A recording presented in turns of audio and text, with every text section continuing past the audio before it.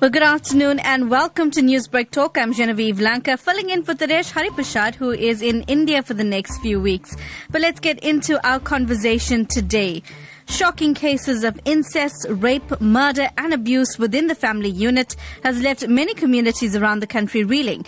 In Durban, a 51-year-old Havenside father is accused of raping his 3 daughters. The youngest daughter, who is 9 years old, alerted a teacher who then reported the case. The district surgeon has confirmed that the child was raped. It is also believed that he had been sexually abusing his 2 older daughters for the past 15 years. He appeared in court earlier this week for a bail application. In another case, a 20-year-old son stands accused of killing his mother and father in Phoenix, north of Durban. Reports suggest that he continued to live in the house with the decomposing bodies before relatives made the gruesome discovery. While the merits of both cases cannot be discussed as they are currently in court, they do raise critical questions about family values and moral degeneration. Is the nuclear family unit in a state of decline? Well, you can give your views a voice this afternoon by calling me in studio on 089 310 8789. The views and opinions expressed on Newsbreak Talk do not represent those of SABC News or Lotus FM.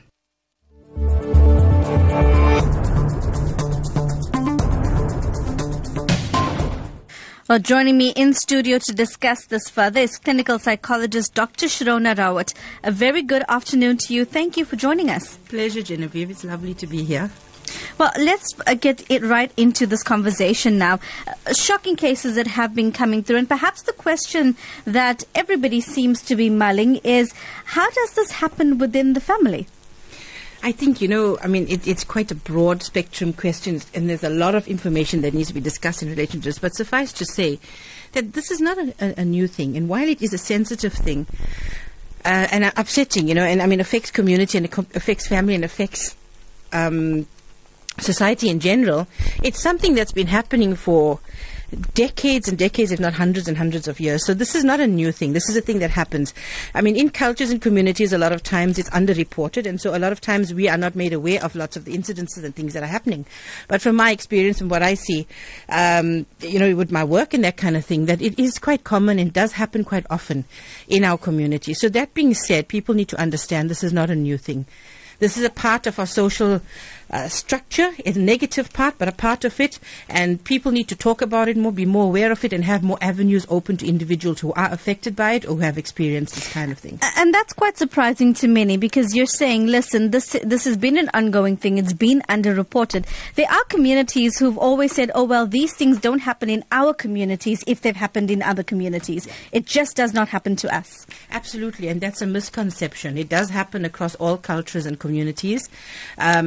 As I said, it's been happening for hundreds and hundreds of years. And we've got a lot of cultural background, a lot of cultural aspects that could be discussed in relation to that. But the main point being it's a destructive event and incident, and it's something that needs to be managed within society and community. So that being said, while it is something that happens and has been happening and happens more often than people actually realize, it is something that we need to manage. And it is something that we need to try and discuss as a community and work towards at least minimizing, if not eradicating. Well, it's interesting points, because you're saying, well, let's look at managing this. It may not be a full eradication as such. But let's talk about the factors that would drive this kind of trend or behavior within the family unit. What are some of those factors that give rise to the unit being under attack, so to speak? Okay, in relation to community and culture, things have been changing. We're in a society of transition at the moment, many different cultures merging and that kind of thing. Any community that's in a situation such as ours, in a situation of transition, is weakened or vulnerable. So that's the first element that people need to realize. Secondly, this kind of an event is not necessarily because of pathology or a mental illness. It does occur to individuals that may not be diagnosed with any kind of condition. There are research and things like that actually show that, familiarity, lack of bonding, that kind of thing also impacts when an individual does not feel the constraints of a cultural norm, which is not to have sexual relations with somebody who's related to you, does not put pressure on that individual to conform. Let's talk about the word that you used, norm, because there was a study that was done, and this was, of course, done a number of years ago. It was in 2011. It was a study titled Fractured Families, a Crisis for South Africa. It's Gail Eddy and Lucy Holborn. And they say in this report that family life in South Africa has never been simple to describe or understand. The concept of the nuclear family has never accurately captured the norm of all South African families. Are we looking at perhaps a different set of rules and cultures that we need to explore when addressing this problem within the South African context that would vastly differ perhaps when we're discussing it in the American or perhaps even the British cultures? I think, culture has to be taken into context, but I think when it comes to incest, there may be a little bit of kind of leeway in the definition. But generally, across all cultures and communities, incestual behavior between a father and a daughter or a mother and a son is frowned upon. So that seems to be more of a common norm. I mean, I would say along many cultures that you'd find that present. So that should not be an issue within our culture. Because if you look across our cultures, I think the cultures that we are, represent South Africa, almost all of them. I cannot say for sure because I don't know each culture totally to the T, but you're going to find the commonality that incest is frowned upon. So that is a norm. If we have to look beyond just incest, perhaps if we even, like some of the other cases that we've been discussing, murder, abuse, or just that breakdown of that unit per se, whether it's through divorce or conflict within the family unit. Is it a little different when we're discussing the South African family unit because of the uniqueness of our history? I think it is a little bit complicated when we're looking at interrelational things, when we're pulling stats out or when we're looking at generalizing, because we can't technically generalize across all the cultures within our community with absolute confidence at this instant, because as I said, we're a society of transition at the moment, and so there'll be different norms and values coming up and going down and kind of self-adjusting as we go along until we as a community come up with a set of norms or values that are basically accepted across all the cultures in South Africa, and, are norms that we actually all identify with and agree to actually move forward with. So I would say that that's an issue in relation to that. But again, as I said, with relation to incest, it's quite a complicated scenario. If we're looking at murder and we're looking at other forms of violence and things like that, we're also looking at a bit of pathology, mental illness kind of things coming in, personality disorder, substance abuse. There are a lot of elements that actually play a role in this. Oftentimes with incestuous behavior, it's over time and it's consistent over time, over many, many years. And it occurs early on. And a lot of times you can see that the pathology aspect of it is not really explaining most of the behavior. So with incestual behavior, we're looking at other elements that are coming in. Well, interesting points that are coming through, and of course we'd like to hear what you have to say this afternoon. That number to dial 089-310-8789. My name is Genevieve Lanka. You are listening to Newsbreak Talk, and we will be going to the lines right after this, so you do want to get dialing. Newsbreak, Lotus FM, powered by SABC News.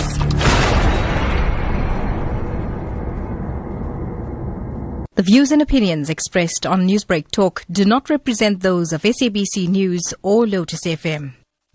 Well, good afternoon. If you just tuned in, you're listening to Newsbreak Talk with me, Genevieve Lanka, and we are discussing the decline of the nuclear family unit in South Africa. We've had numerous cases of incest, rape, murder and abuse within the family unit, and we're talking about the decline of family values and moral degeneration. And perhaps you could answer the question as to how we can assist the situation. So you can give us a call, 089-310-8789, to give your views a voice. And joining us in studio to discuss this further is clinical psychologist Dr. Sharona Rawat. But let's go to the lines now. We have Morgan Pather that's joining us. Morgan, good afternoon. Hi, very good afternoon, Jen. I trust you're doing well. Yes, I am. Thank you. You want to comment about this? Yes, please. I just want to add to the point where, gone were the days when you had families with the regular visits, whereas now you had to call in a family member and say, look, can I come and visit? You've got to get times. I can understand work, etc., etc. But generally people use these as excuses to avoid family. And now, touching on the topic about the decomposed, had it been regular visits, I'm not saying that there was a stigma attached to that particular family, but maybe with other families as well. There might be you cannot come and visit at that time and that time. And so many things can actually arise at those points. So I'm referring about visiting, the restrictions. So you're also talking perhaps about the need for the extended family unit and that close relationship that used to exist.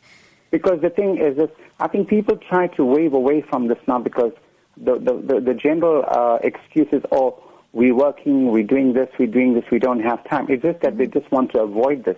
But if we look at the biggest screen, like this incident that happened, had there been more frequent visits with people, then maybe there won't be these kind of things. We can probably avoid these type of things. It's just my take.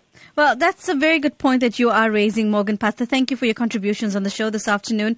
We are still taking calls, so you can get dialing right now. We'd like to hear what you have to say. Of course, in both of the cases that I have cited this afternoon, we will not discuss the full merits of the case as it is in court currently, but we are discussing the issues around it. And the point that Morgan Patha had raised, Dr. Rawat, is the need really for the regular family visits, the extended family unit. And that's something that we used to see specifically in the South African Indian community in times past. Absolutely. That's where the cultural element comes in.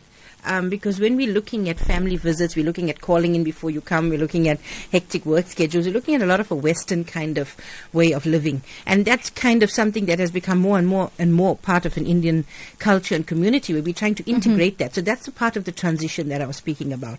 That does bring its own problems into the scenario. Because not to say, like you were saying before, that these incidents didn't exist when all of these were in place.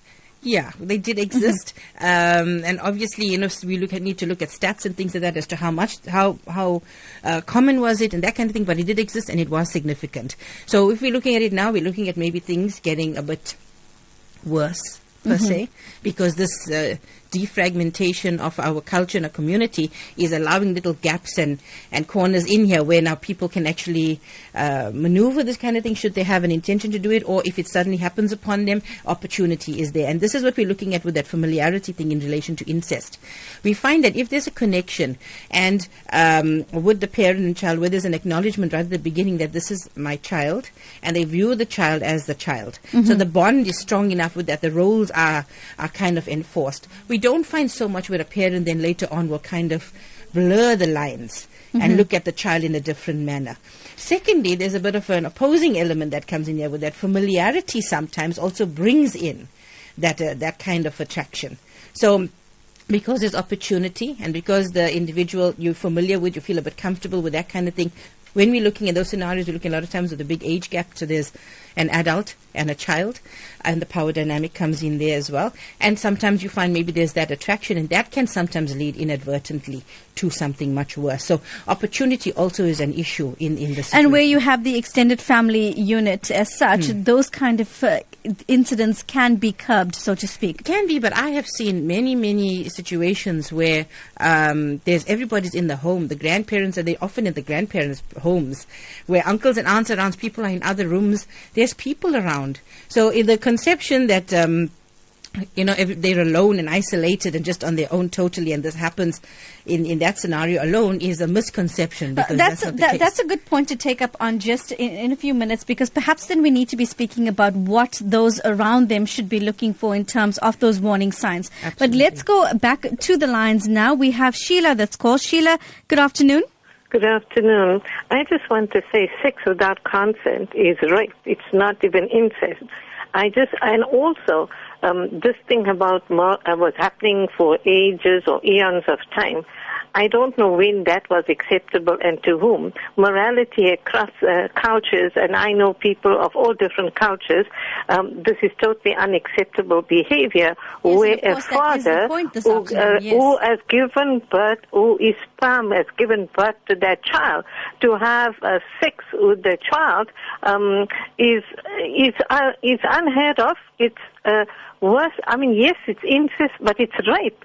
And the psychological damage to the child and that child's future, what kind of a parent or adult would do that to ruin a child's life? No ordinary thinking individual will behave in such a manner.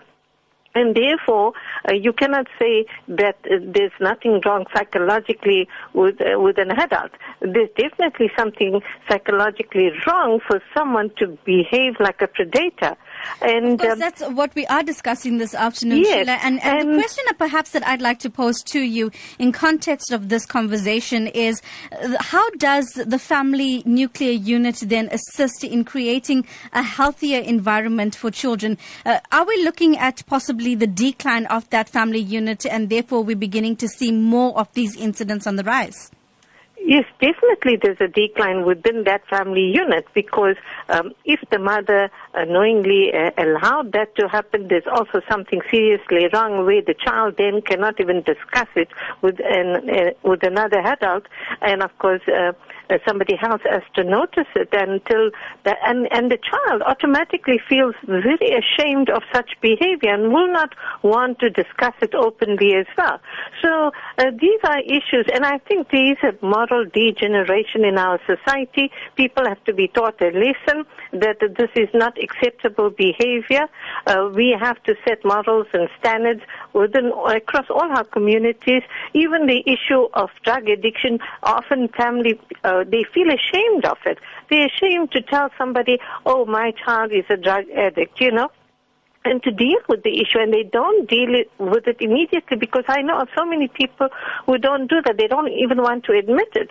Even in any case, even with the rape or abusing a child, they don't want to admit it because they're ashamed of it. What would other people say? And that's a good point that you're raising, the whole issue of shame, and is bringing shame to the family. Sheila, thank you for, of course, raising those points. And just a reminder, we're not discussing the full merits of either of the cases that I've cited this afternoon. It is in court, but let's discuss some of those issues that have perhaps come up around these cases this afternoon. Louis Pillay, good afternoon. Good afternoon to you, good afternoon to the listeners, and good afternoon to your guest. I think, we can talk till we're blue in the face. I'm a former member of the Domestic Violence Helpline, the Domestic Violence Network. Now, we talk about family support. We talk about respect and moral that we lost. But where we're losing sight is schools need to introduce the vernacular classes, madras, the Sunday school, the Boy Scouts, the Girl Guides. Those are the things that we can teach children. If you look at the incident it happened in Spingo years ago, where the two grandsons raped the granny, I think that was, a really upset of it. But where we're actually losing out is we do not sit together and have supper. One is in the bedroom, the other one is in the cell phone, the other one is watching TV. We do not sit as a whole family and talk about things because people are not sitting together. I think, we need to talk about all those things and bring about respect and morals and the family support together. Thank you. Louis, thank you for raising that issue, the issue of bonding within a family unit. Perhaps that's another point that we will be discussing with clinical psychologist Dr. Sharona Rawat. But let's start firstly with the issue of shame that Sheila had raised, because this is the big issue. I don't want to report this case because, even though I know it's going on, because it's going to bring shame to my family. I don't want to discuss this because I don't want people to know that my son's on drugs. They'll think that I have failed as a parent. This is a really big issue perhaps that we need to tackle in our communities. Absolutely. I mean, it's a natural response to something like that happening to you. And but the other element that also kind of puts a halt to, reporting and things is also feelings of guilt. And that's another thing people don't often like to talk about. But a lot of victims of rape and incest and things also have a bit of guilt that they feel in that, did I contribute to this? Did I in any way, add to the situation? A lot of times these things are ongoing when we're looking at incest. And so individual sits with guilt thinking that, maybe I should have spoken up earlier. I didn't say anything before. Now it's too late to say something. So it's my fault in the sense also that this is happening. There's also something that stops people from reporting. I want to bring in a different element to that, though, because there's also neighbors and people within the community, because in many cases you would hear community members saying, yeah, but I had a feeling. I knew, I saw, I didn't say anything because it's not my problem. It's not my business. And this perhaps is an issue as well that needs to be discussed in our communities. Absolutely. I think people need to be educated much more clearly. They need to have like a checklist of what constitutes, crossing a boundary. I think people are unsure about those things. And yes, they are afraid. People are afraid to say something, and in case they're wrong, in case something's not going on, then, you messed up things or you spoiled relationships. There should be some kind of avenue that people could go to with where anonymous reporting or there's steps or procedures where people actually look into and this is something that the Crime Stop line actually would assist with. You can call the Crime Stop line and leave an anonymous report. Nobody has to know that you've done this. Absolutely. So that kind of thing, those numbers need to be out there. So people even have a suspicion of something. And then this has to be followed through as well. So Crime Stop has to follow through on something. There has to be police involvement. There has to be people that handle these things properly and discreetly. Get involved first, see what's going on, investigate thoroughly. Take the next steps, put it into a procedure. There should be a protocol that is followed, that irrespective, as soon as a complaint is made, goes into that protocol, and that protocol gets followed. That's what we need. We need structure and consistency, and people need to feel safe that they can actually speak about these things, and something will be done about it. Well, we are approaching 1:30 now, and before we go to the other issues that have been raised by our callers, such as the vernacular classes and the Girl Scouts, as well as perhaps even the bonding within the family unit, let's speak to Mrs. Govender, who's called us now. Mrs. Govender, good afternoon. Good afternoon, Genevieve. Good afternoon. Can you hear me? Yes, loud and clear. Okay. Genevieve, the problem is there. The problem was there all along. We'll have to find solutions. And one of the most important thing I know as little girls and as we are brought up, and our parents warned us about being touched by others, especially males, and not to undress in presence of strangers and male figures and stuff like that. Okay, your dad gave us a bath up until a certain age, and as soon as we reach puberty, because of certain cultural activities and religious activities, the members of the family were notified, right? This girl has come to puberty age. The people in the neighborhood also were aware of the fact, and there was like a vigilante, when this girl child went to school, walked back from school, and how she behaved and things like that. The innocence of that child, you can notice, but the moment that girl's innocence is stolen or taken away, there is a total difference you can see in the behavior, the very, very cautious, suspicious way she will be looking and talking. She'll be avoiding people. These are little subtle things that people just sort of ignore. They say, this child is shy. She's frightened. But there are solutions I thought of. Like I know, I'm not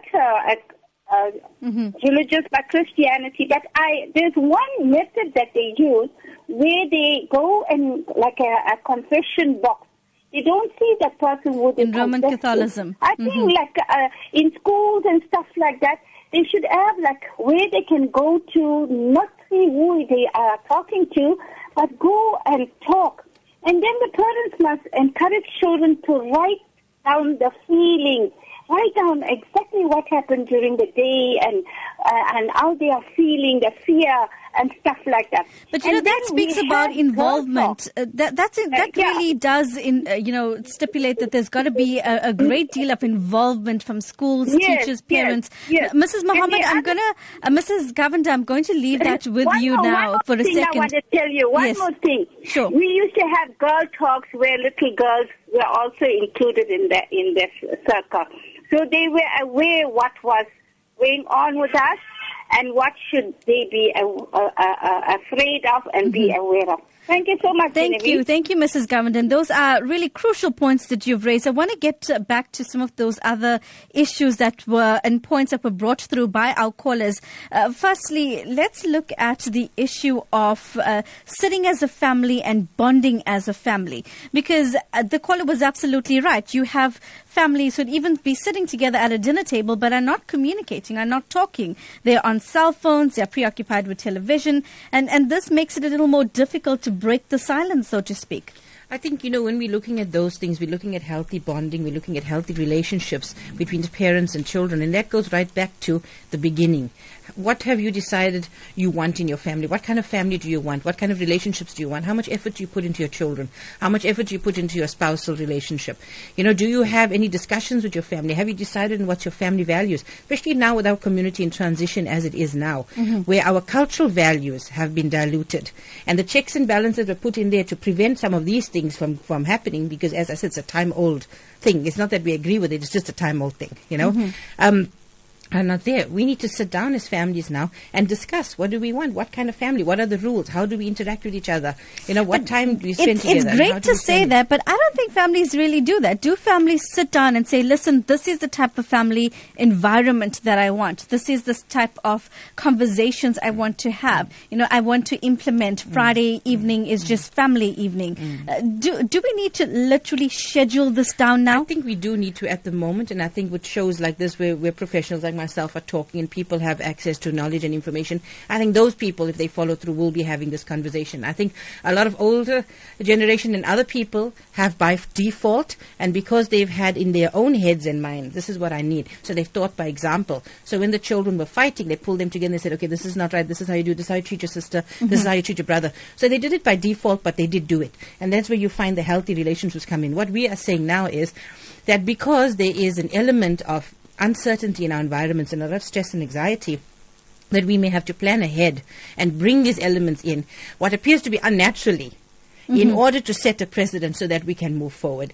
But I want to touch on the point that one of our callers had raised concerning vernacular classes, Girl Scouts, Sunday schools. Absolutely. Mulana Muhammad Tariq, he was at the funeral of the parents that were killed in Phoenix, north of Durban, and he had raised a very critical point. He even mentioned it in an interview with executive producer Salma Patel. He says that every religion teaches us respect for parents. Absolutely. In biblical terms, they say honor your mother and father and you will live long. In the Hindu religion, your mother is likened to a god. You have got to respect your elders. So do we need to get back to those religious morals, irrespective of what your worldview is?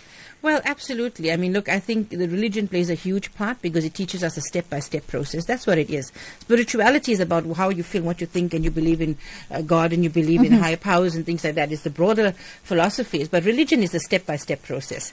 This is I tell you how to do it. So you choosing which way you want to do it and which way you feel is the best. But that's basically what religion is. It breaks it down into steps. So those who don't have the philosophical understanding of where that's coming from can at least practice the steps to try and get to that point. So all these things are inculcated in that. So religion because is very morality important. will come from that foundation then. Absolutely. And this principles taught, like you said, respect your parents, like us, like Jannat at the feet of our moms, that kind of a thing. So those things all play a part because you taught that from a young age and you're working with those principles, and those principles are guiding your own life philosophies. Again, they play a part in those family values that you bring in. How do you manage that? What do you do? How do you handle certain situations, that kind of thing. It comes in from your culture, from your religious beliefs and things, from a whole array of things, and comes together into a workable package. And it's that package that you are enforcing. Now, before, our cultures were very much more closed, and so those things didn't have much of a threat from outside influence to get dropped or kicked to the side, or given less importance. And so it seems that perhaps more technology and more information's out there, we seem to be moving away from our religious beliefs. Absolutely. Well, I'm going to leave it there with you for just a moment, Dr. Rawat, and we're going to be going to the lines as well, so that number to dial 089-310-8789. We continue this conversation right after this. I'm also going to be speaking to police spokesperson Lieutenant Colonel Tulani Zwane, and he's going to be giving us an update about the search for the 1-month-old baby girl who was abducted in a hijacking in Durban yesterday. We do understand that the car was found in Montclair yesterday, but the baby is still missing, and we will get an update as to how the search is going for the little baby girl. So stay tuned as we bring you a lot more still to come on Newsbreak Talk. The views and opinions expressed on Newsbreak Talk do not represent those of SABC News or Lotus FM. Well, good afternoon. I am Genevieve Lanka, and this is Newsbreak Talk. We're talking about the decline in the family unit, the nuclear family unit. We're raising critical questions about family values and moral degeneration. And if you want to be part of this conversation, 089-310-8789 is the number to dial. Joining me in studio is clinical psychologist Dr. Shirona Rawat. We have Sanesh from Pinetown who's called us. We're also going to be speaking to Ramba right after that. Sanesh, good afternoon. Good afternoon, Genevieve. I just called into your show and I heard the last comment about the mothers being regarded as a god in, the Hindu religion and so on. But just if we talk about this generally, I mean, mothers these days, and the focus seems to be a lot on girls. Since the focus is on girls, we need to reflect on the moms because these days the moms, there's this competition of them being just as young or even younger as their daughter, always competing with the different types of makeup. They want to go to clubs, then there's the alcohol aspects. Then, when their daughters are on the various social medias like Facebook, Twitter, Instagram, the mothers want to do the same. And then you see all these postings of pictures with the mums, who want to be just as young as their daughters.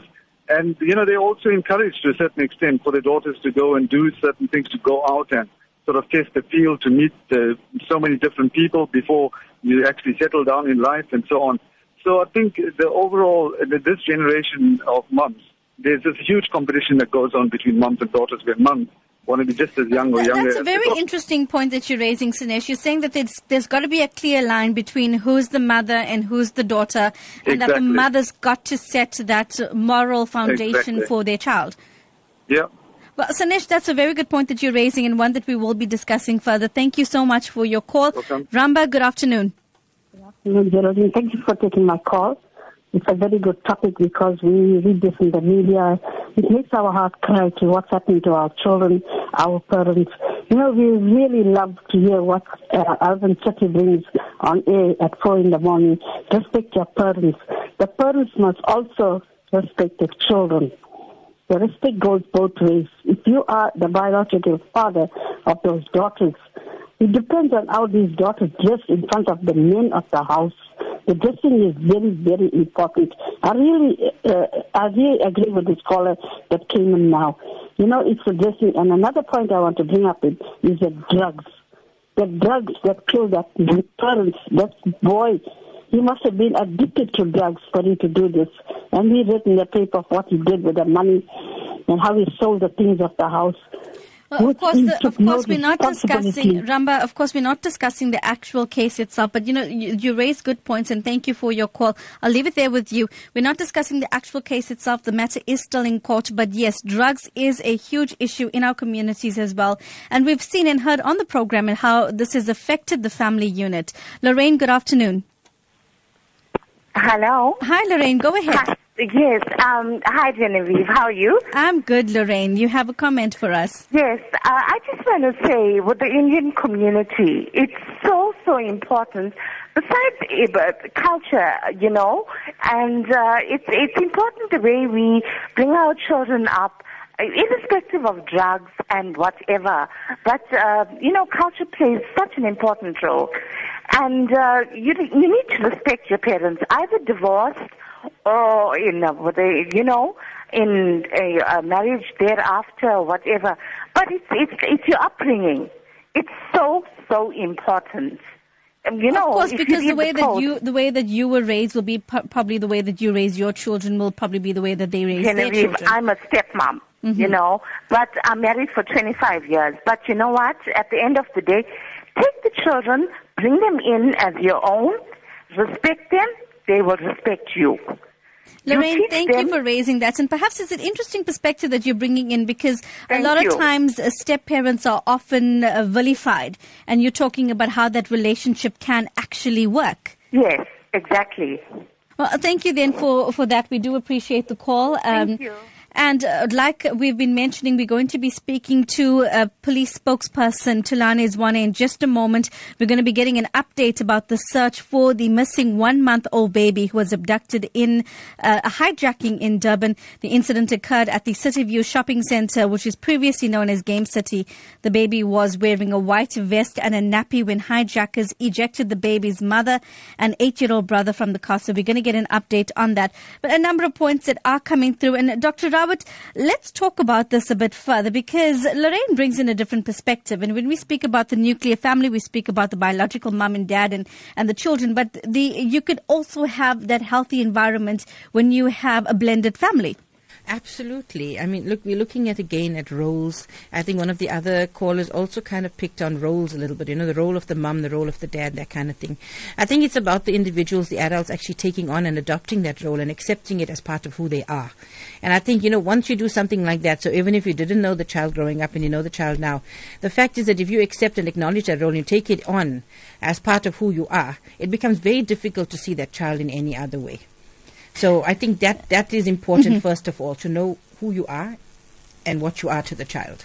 Now, of course, Ramba, who had called, had mentioned about the way a child dresses in front of an adult. And we're not suggesting in any way that that's an excuse for any form of abuse. Absolutely. Especially because in your home environment, you would want your child to be free enough to be able to, dress and enjoy their home, so to speak. But I want to come back to the point about talking about issues. Lots of callers had, spoke about, my mother taught me good touch, bad touch, how people should respond to you if you're not comfortable. But is there a tendency to sometimes force children to go and hug and kiss and greet people that they may not necessarily be comfortable with? Absolutely, absolutely. Especially little young children. They grow up all the time being the little love in the house, And everybody who comes in, they hug and they kiss. And I mean, sometimes it's actual people they don't really know very well, and you encourage them. So I think, yes, it's about boundaries and parameters.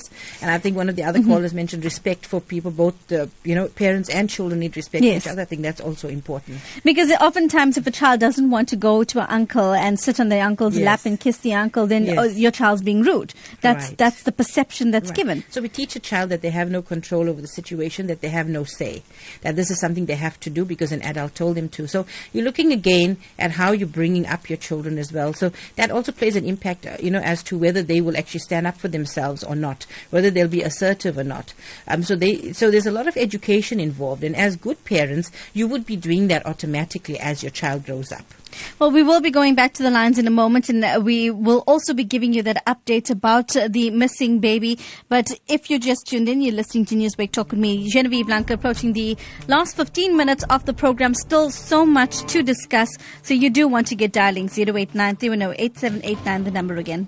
Newsbreak, Lotus FM, powered by SABC News.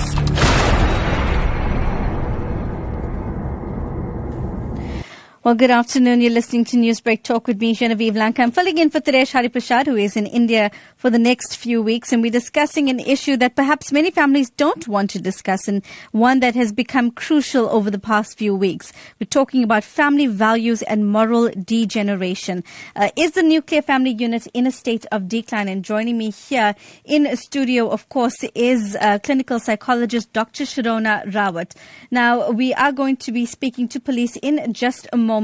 Of course, it's about the baby who's missing.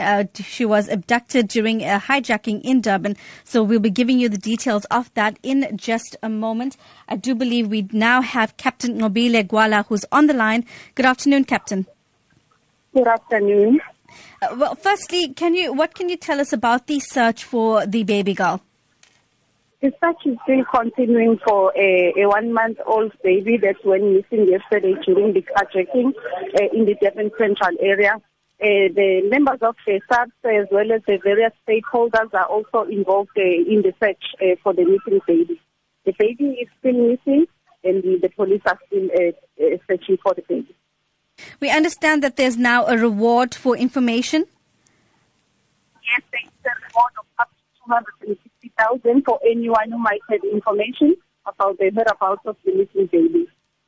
Has there been any leads thus far that you have received? Are you following up on any perhaps calls from the community yet? Yes, we are still trying to gather some information, and we are also appealing to the members of the community to make sure that they provide us the information that leads to the recovery of the missing baby.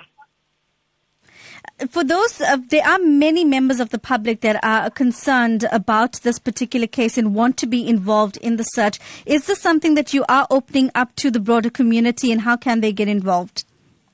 Yes, the members of the community are also involved in the search of the missing baby, and we are also appealing to the members of the community to make sure that they report to the nearest police station if they want to be involved in the search for this baby.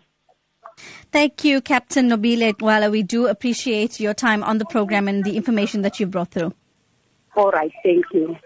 Well, there you have it. And if you want to be involved in the search for the missing 1-month-old baby who was abducted during a hijacking in Durban, well, go to your nearest police station and perhaps tell them that you do want to be involved, and they'll be able to give you further details concerning that. Well, let's get back into the conversation that we were having this afternoon.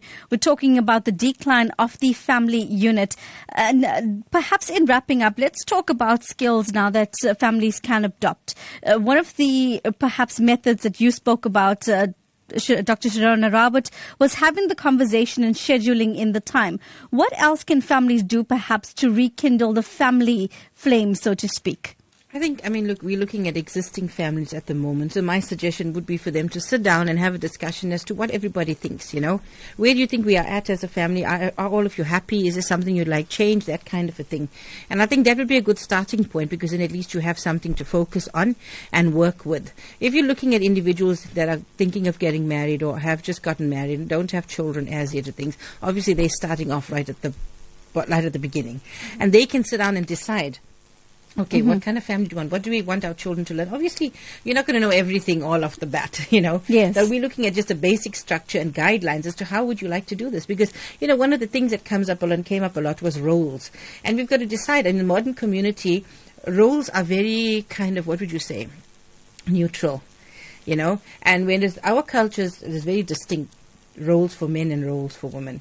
So, you've got to look at how do you want to play that? Which way do you want to go with it? Because you mentioned the roles, distinct roles between man and woman. But what is this point that Sinesh raised? You're beginning to see now in our cultures a lot of the times that mums and daughters don't have that boundary line or roles. Yes. So how do you begin to address that situation? Absolutely. And as I said before, we're looking at from the average individual to extreme pathologies. So it's a very, very vast, area we're looking at. And it's very difficult to give general advice for the average individual, because there are individuals out there who may have pathology that needs to be sorted out.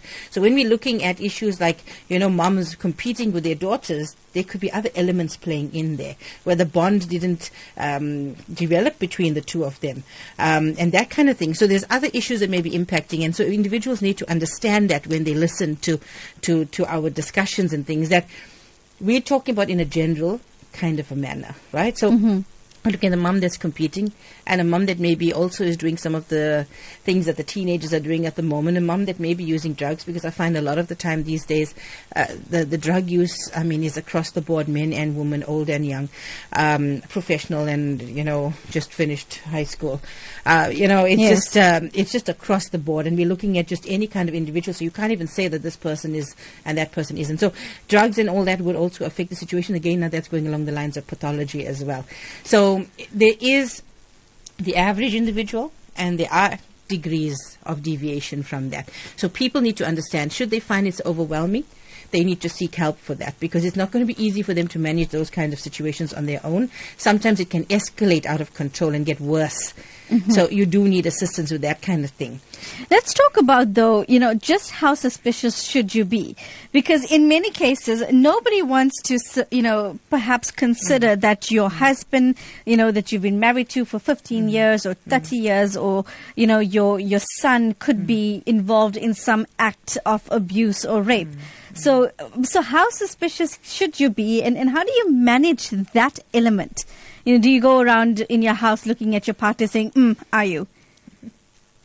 I think you use a bit of common sense. I think your partner shouldn't be, bathing with your 10-year-old daughter. You know, so I mean, you use common sense. Some people feel that they, just want to go down the middle and, he needs to take equal time bathing and doing whatever with the children, but you've got to look at now what is appropriate and what isn't. So I think appropriateness also is a measure. And that being said, again, the average individual, if you do not understand what appropriateness is, or if you had incidents yourself growing up, you may need advice and assistance into deciding as to what is appropriate or not. I've seen a comment recently on a closed group where a woman, it says, listen, I walked past my daughter's bedroom. My fiance had gone in to wake her up, but I saw him tickle her and it was on her thighs. Is that okay? Isn't that okay? Do we need to see extended groups like this that can advise? Well, absolutely. I mean, because, as I said, within the average individual, you do need a space that you can go to ask these kinds of things simply and without strings being attached. A lot of times people are afraid because people will think bad now of the fiancé, or they think, oh, something else is going on, whatever. So you do need a neutral environment sometimes. Especially in the case if it actually really was an innocent act. Absolutely. It depends how old the child is. As I was saying, you got to look at appropriateness. How old was the child? Was it a baby, a 6-month-old baby, or was it an 8-year-old girl? Where on her thigh did he tickle? What was he doing? Does he do this behind your back, or does he do it openly? Some people are very demonstrative of affection and love, and you might have to rein him in a little bit with the appropriateness aspect. Yes. Because also you're teaching your daughter, if you're allowing this to happen here, then is this okay? So if somebody else accidentally, or peers or acts as if they accidentally did that, is she going to be confused? I said, was that accidental? It wasn't too bad. But, my mom's fiancé does. So, maybe, it brings in that confusion. So sometimes you need to work with boundaries and parameters and be clear. These are children. They do not have the capacity to judge complicated situations. So when you are giving them rules and things, you are assisting them in making decisions on the spur of the moment. Like Mulana Tariq had said, then, you need to have the religious bodies as well that's getting involved to create perhaps those avenues where you can go and speak. Absolutely. I mean, look, we're looking at the family, the parental units, and as we said, now it's no more technically the nuclear family. Now we're looking at extended, like blended families, and we're looking at other kinds of families as well. I mean, if you're looking at same-sex marriages and things like that, we're looking at a lot of different things coming in. So it's not just a nuclear, so it's actually a broader, scope. And as he was saying, and one of the other callers mentioned about the social element. So you're looking at like religious organizations, you're looking at schools, you're looking at other NGO kind of things, like this Girl Scout things and stuff like that, where they're also teaching kind of principles and values and that kind of thing. Also gives the children a lot of different avenues and a lot of different ways of being exposed to basic values and morals and things within the community. And what I hear coming through from this is that you're not isolated then as a family. Yes. So that your child does not only have you or your partner, but then has an extended community that can assist them. You see, with our Indian community as well, we never really went down that nuclear family kind of thing. Yes, of course. You lived with your granny, your grandfather, your uncles, your aunties. Right. Yes. So there was a huge group of people that you could get support from, and very strict boundaries. And so, as I said, although these things still snuck in here and there, but the thing is that it was, I would say, an environment that was not very conducive to this kind of thing happening. So people had other people to go to. Plus other people were noticing things. So somebody would come to you and say, why is so-and-so, why is she so quiet all of a sudden? And the one say, I've been so busy, I didn't notice, but I thought she's just growing up a little bit, I thought it wasn't anything. And they say, I think it's something else, she's very different, this and that. So you had information coming in from other avenues, where if you had missed something, somebody else brought it up. And that is another thing that maybe not visiting or not having those close encounters with extended family is also robbing us off. Let's speak to Kay now. Kay, good afternoon. Hi, good afternoon. Look, I listened to your program and very interesting, but the major thing that is missing from all the comments and so on is education. Now, I know during my time at school, we had the state nurses and the municipal nurses that used to come on a weekly basis and talk to our girls, especially to the girls, educate them on sex education and so on. That is missing now. I think the government has to play a very important part in employing these people, qualified people, to talk to our girls. Well, that's an important point that you're raising. But Kay, if I could push you a little further on that, government can, of course, have all of these perhaps avenues put in place. They can have the nurses coming. But ultimately, what goes on in your home, parents have got to take responsibility as well. Yeah, I know the parents have to take responsibility. But the point is this. There's an avenue for these young girls to open up to somebody, absolutely, not to the teacher, but to a qualified nurse, of what's going on and so on. Is this right? Is that right? And these nurses used to go and pay visits to the parents. That's a crucial kind of communication and interaction was so important because the children will know, or the young adults will know, that at one point or the other, certain things are going to be brought to their attention, not only to the school, but also to the parents. Well, Kate, thank you for raising that. And yes, that is an important point. And the last point perhaps that I'm going to raise with you, because we have fast run out of time, Dr. Rawat, just the element of education here. And Kay mentions the need for the nurses and teachers, but perhaps in your final comment, if you could also talk about the education within the family unit as well. Absolutely. I mean, I think it's important for parents to have discussions with their children and to have that relationship with them which is open, where the children can actually come to the parent with a difficult or unusual situation. I think, we also can't rule out siblings. I mean, children also, if they have a close family unit and they're close to their siblings, they don't only have their parents they can go to. They actually can go to their siblings as well. And so like Kay's mentioning, the nurses and the guidance counselors, perhaps. Absolutely, absolutely. There are avenues out there. And I think, one of the things in this country that we need to do is we have to kind of get those numbers and that information out there, in relation to who people can talk to and, where they can go and that kind of thing. And there are a number of toll-free lines. You have Childline, that's a toll-free line. You have the Crime Stop line, that's a toll-free line. You can call Bobby Bear, for example, as being another organization.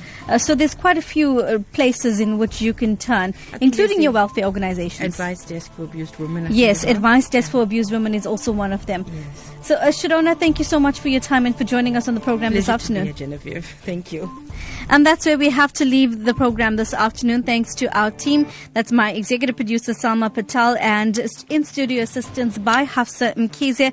Don't forget to catch Newsbreak Talk tomorrow, because Prabashni is going to be joining you, speaking about an explosive topic tomorrow afternoon, and that's the SASA crisis. So we'll be eager to hear what your thoughts are on that particular matter. From me, Genevieve Lanka, have a blessed weekend further. I'm going to leave you with the news with Tracy Valaydham, and thereafter Vashan's going to be keeping you company for the rest of the afternoon. So stay tuned for more on that.